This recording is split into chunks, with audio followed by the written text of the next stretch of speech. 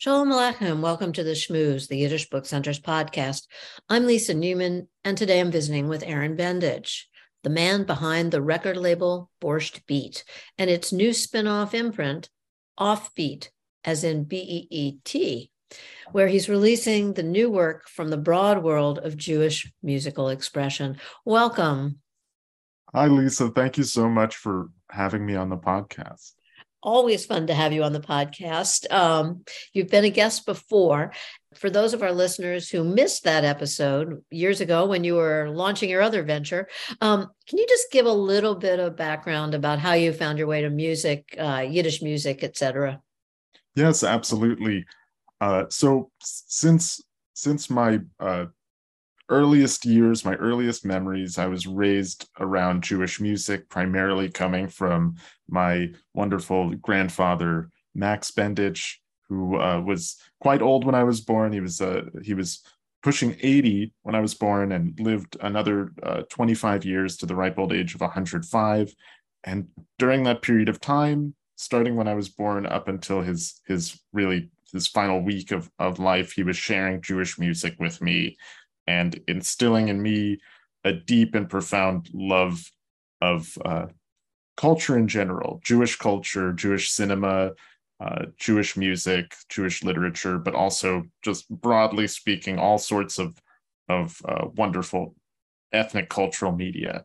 And my relationship with him inspired me to start collecting Jewish records, and eventually inspired me to start playing selections from my Jewish record collection on the radio.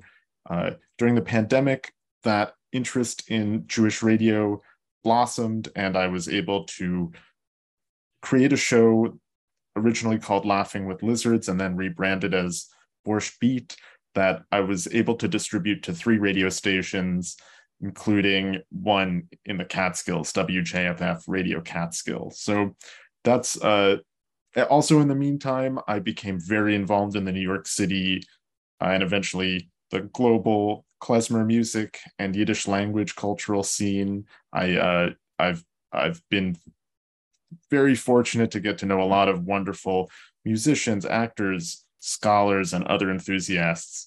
And that sort of situated me in the position I am in now to be so involved in Jewish music cultural production. So let's now move to your latest venture, the launch of your record label, which I will say is a very brave and exciting move. Tell me what precipitated that and how it all came about. Absolutely. So I started the current iteration of my radio program back in December of 2020, and it really took off. People were listening, giving me feedback. I was able to play work by musician friends of mine and became friends with additional musicians through the process of playing their work on the radio. I think part of it is, any opportunity to get your music out there, particularly when you're in a niche like Jewish music, is something to not be overlooked for a musician. So my involvement and relationships with musicians blossomed as my radio show did. And sometime during the summer of 2021, when I'd already been doing the radio program for nearly a year, I had a conversation with Ilya Schneeves, who's just a fantastic, talented klezmer musician, multi-instrumentalist who is perhaps most commonly seen playing this accordion. And the idea had crossed my mind that beyond simply, quote unquote, simply playing the music on the radio for radio audiences, it would be amazing to become more involved on the commercial release and distribution side of the business, and perhaps also the production and recording side. As a record collector, I have an eye for and a interest in the history of Jewish record labels. That's a whole rabbit hole there that I've been down and continue to delve into. So I spoke to Ilya and asking him what the process generally was for artists or klezmer bands to go into the studio and record music. And he said, well, that's a complicated thing, but we've got an album that we want to release and haven't had a chance to put it out on physical yet. So if you want to be involved, that's one way you can step in. And that got the ball rolling with Ilya's wonderful band Vorspiel. And from there, I've gone on to, well, first of all, I launched my record label, Borscht Beat, same name as the radio program, back in February, and subsequently released two more albums over the course of the year. And just earlier this month, at the beginning of December, I announced a new offshoot imprint, what have you, called Off Beat, where I'll be releasing music that is sort of further into the fringes of Jewish music. And yeah, it's a very, very exciting time. As you noted, it's an unusual venture to take on at this day and age, with the sort of where the world of commercially released music is, but it's an endeavor that I'm really excited to be involved in and brings me closer to music that I love so much. And it's fun. I've dusted off my turntable. I think we are all doing that. I think it would be interesting to hear your thoughts about the sort of the current Yiddish music scene, because that has to have had some bearing on your being brave enough to do this. And I attach the word brave because it is a really cool, gutsy move, but it timely in some ways, yes? Absolutely. I think, it's been something like, well, first of all, it's been something like 4 decades of the klezmer revival now, maybe even more than that, depending on when you pinpoint the start of it, perhaps the late 70s. Mm-hmm. And before that, there was not a lot of turnover, new creation of Jewish musical projects, Yiddish language projects, klezmer music. But since then, there's been a continued boom and explosion. There was a big first wave of klezmer revival, and a lot of those bands are still around. That's why, so almost surprisingly to many, that every major city in the country and perhaps even in the world has at least a couple klezmer bands in it, and sometimes a bunch. But to your point, the very contemporary scene in the last 5 or so years has blossomed in other ways. There's lots of ideas as to why and how that's happening. I think interest in the Yiddish language is certainly transformed in recent times. There's plenty of writing on that, wonderful articles published about the different types of boom that's happening right now. But I think now is a great moment where people want to delve into their identities, find ways to align themselves with their cultural histories, and maybe even reclaim elements of their cultural history that they didn't necessarily feel empowered to express and act upon. And with the proliferation of music recording technology, access to the internet, of also a strong system of grants and other funding for cultural work that in the ethnic cultural realm, we have a lot of great opportunities for people to step into the ring, basically, of Yiddish music or klezmer music or other types of Jewish musical expression, and either do a big professionally recorded project or a home recorded project that often enough is of comparable quality to those studio recordings, at least to the consumer's ear. Now is just it's a great time for it. And not to mention, the way that people can publish music now is considerably more democratized, with platforms like Bandcamp, even just YouTube or TikTok or other social media platforms. People don't have opportunities to work with record labels and don't need to necessarily to get their music out there. So sort of ironically, almost, the opportunity to work with a record label is a much rarer thing. And artists seem to be enthusiastic about that prospect of that, to gain some additional exposure to align themselves with the other artists that I'm working with, and potentially, ideally, to see some sort of increase in listenership because of their alignment with my label.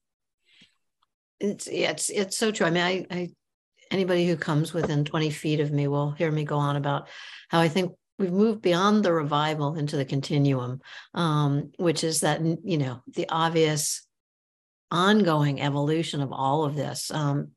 No pun intended, it plays out when we do Yidstock, which it was nice to see you at on live. That there's techno stuff going on is just, it's wild. There's also, and you kind of alluded to it there, and especially I think in the 60s, there was a lot with independent record labels, where there was enough of an underground where people wanted to get their work out there. And I wonder if you look to any of that for inspiration and where you see the label going. Totally. So I'm a person with a very broad array of cultural interests. So I've got my Jewish interests, and then I've got many non-Jewish interests. So, you mentioned electronic music. Back when I was in college over a summer, I had heard about this amazing electronic music label that was primarily releasing cassette tapes, actually, which also are having a revival. And I reached out to them and asked if I could work with them as something of an unpaid intern. And so back in 2013 or so, I was a remote unpaid intern working with Orange Milk Records, helping them do press and promotion for their upcoming album releases. And there was a whole ecosystem blossoming at that time for independent record labels. And it so happened that this label, Orange Milk, that I worked with, kind of blew up not long after I worked with them. I won't take credit. They're incredible couple of guys who run that label who work with really extraordinary, unique talent. But that was a sort of avenue for me to learn about the contemporary independent record label scene. Now, historically speaking, to your point about the 60s and whatnot, there were, I think since perhaps the 50s or so, when the LP was popularized over the 78 RPM shellac records, the ability for independent ventures to result in the mass production or small scale production, for that matter, of physical audio media, there was a boom there because of the how inexpensive the materials were. When I collect records, I always look at the catalog number on the disc, and often enough, if you see that it's 0001 and it's a label name that you've never heard of, it's probably the only record that label released. And it's a very common thing for Jewish records. If it's not from one of the handful of independent Jewish record labels, it's likely from a vanity label, essentially. Lots of synagogues released their own records and slapped a label on there. Then on the flip side, there were the handful of classic era Jewish record labels that I derive most of my inspiration from. The great labels being Tikva Records, who were incredibly prolific and just released all sorts of Jewish music over the course of several decades. Collectors Guild, which was like the finest of the options, in my opinion. They did reissues, new releases. They did stuff from the Ashkenazi world and the Sephardic world. They did religious stuff, really, really extraordinary work there. And then the Greater Recording Company, which did a bunch of reissues, Banner Records, which also did reissues. I can go on and on. But with all of that said, there was this boom from the 60s, or maybe the 50s up through the early 70s, that tapered off for Jewish music for some reason. And I just want to participate in that tradition, I guess. That's my connection. That's the type of inspiration I'm taking from the past. One thing that those labels did incredibly was that they were prolific. They weren't one of one, like so many of those vanity labels. They they were really churning it out. And that's a goal for me. I would love to provide an opportunity for many artists, and from the folks that I consider to be heroes, whose concerts I go to and marvel at, to the folks who no one's heard of before. I'd love to work with all types. It's so cool that you're creating opportunity for them as well, and building audience. Another part of LP tradition for me is, and somebody who's visual, is the cover. Covers are beautiful. And I think it'd be interesting to hear how you're approaching that, because you have great graphics. You also have an amazing collection of album covers. So what's the thinking behind how you're putting these out? Yeah, so I have a love and fascination. I share in your love and fascination with album artwork. And when I'm browsing for records at the record shop, first of all, I need to be quick on the draw to recognize which ones are Jewish records, and that sort of requires a quick but thorough scan of the art as I look at it. And I have a lot of thoughts about this. I'll try to keep it concise. Each of those late classic Jewish record labels that I mentioned before have their distinctive art styles. That label, the Great Recording Company, had these incredible, almost collages of the great Yiddish theater performers on their covers. Tikva Records often had, they had a wide variety, but lots of illustrations on their covers. There's just, each one brought their own flavor, I guess. So far, by and large, the way that I've been working with artists is that they've been either coming to me with a completed album cover or an album cover that needs tweaking in some way. The Vorspiel, the first release I put out, was an incredible, beautiful album cover, psychedelic album cover made by Avia Moore.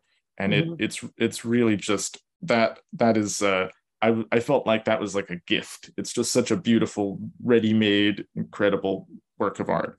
The second one, Sve Breeder, who performed at Yidstock this past year, their album Cosmopolitan, they hired a very incredible visual artist named Audrey Estock, and she made, in a short period of time, mind you, a very exceptional illustration of the band performing in what looks like a dimly lit cafe of sorts, exactly where you'd imagine that the Sve Breeder and Beimel music would be performed.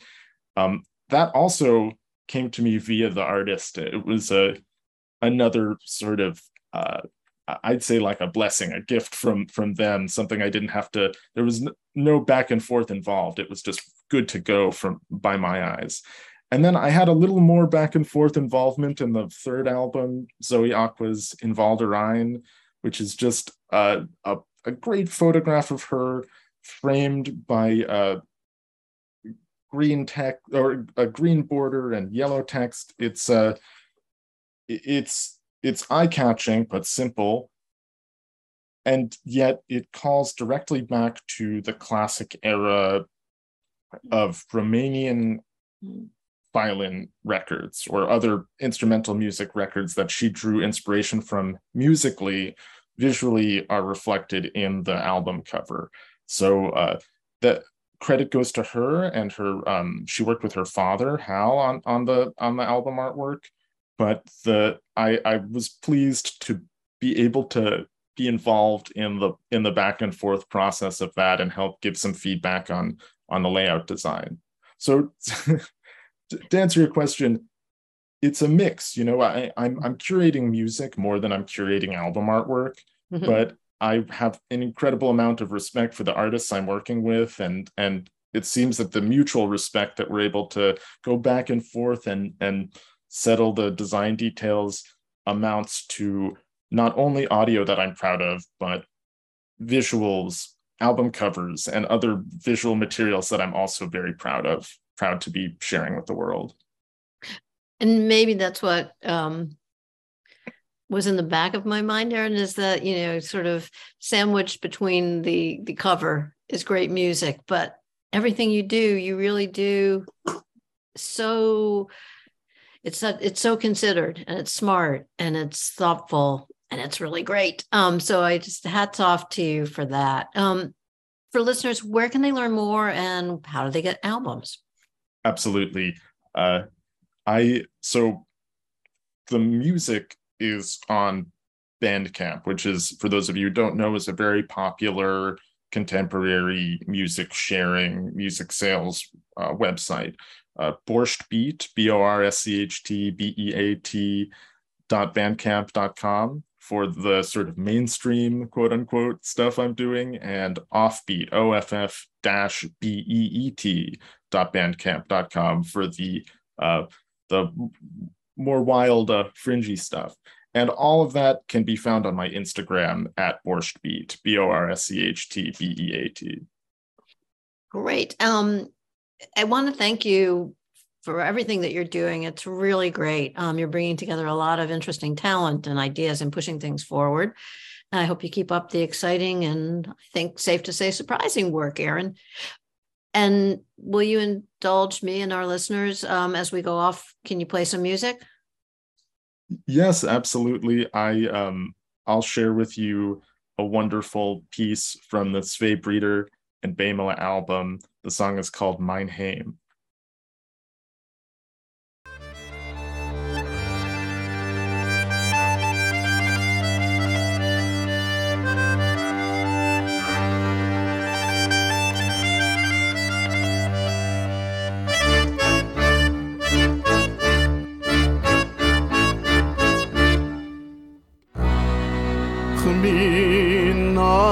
Schnettel dicker Jid und ich schäm mich nicht das Sorgen und ich kann es nicht vertragen, wenn sie sagen mir als nicht.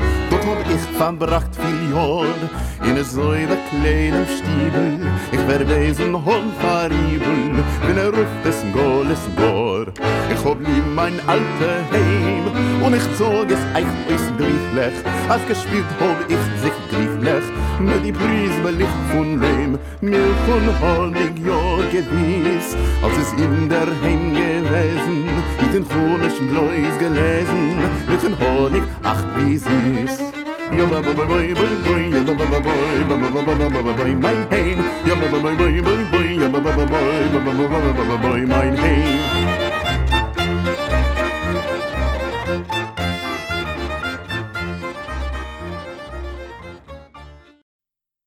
Great. Thanks again, Aaron. Great to have you on. Good luck with all of this. Stay in touch, drop by, spin a few songs for us, etc. Thank you so much. Take care. Take care.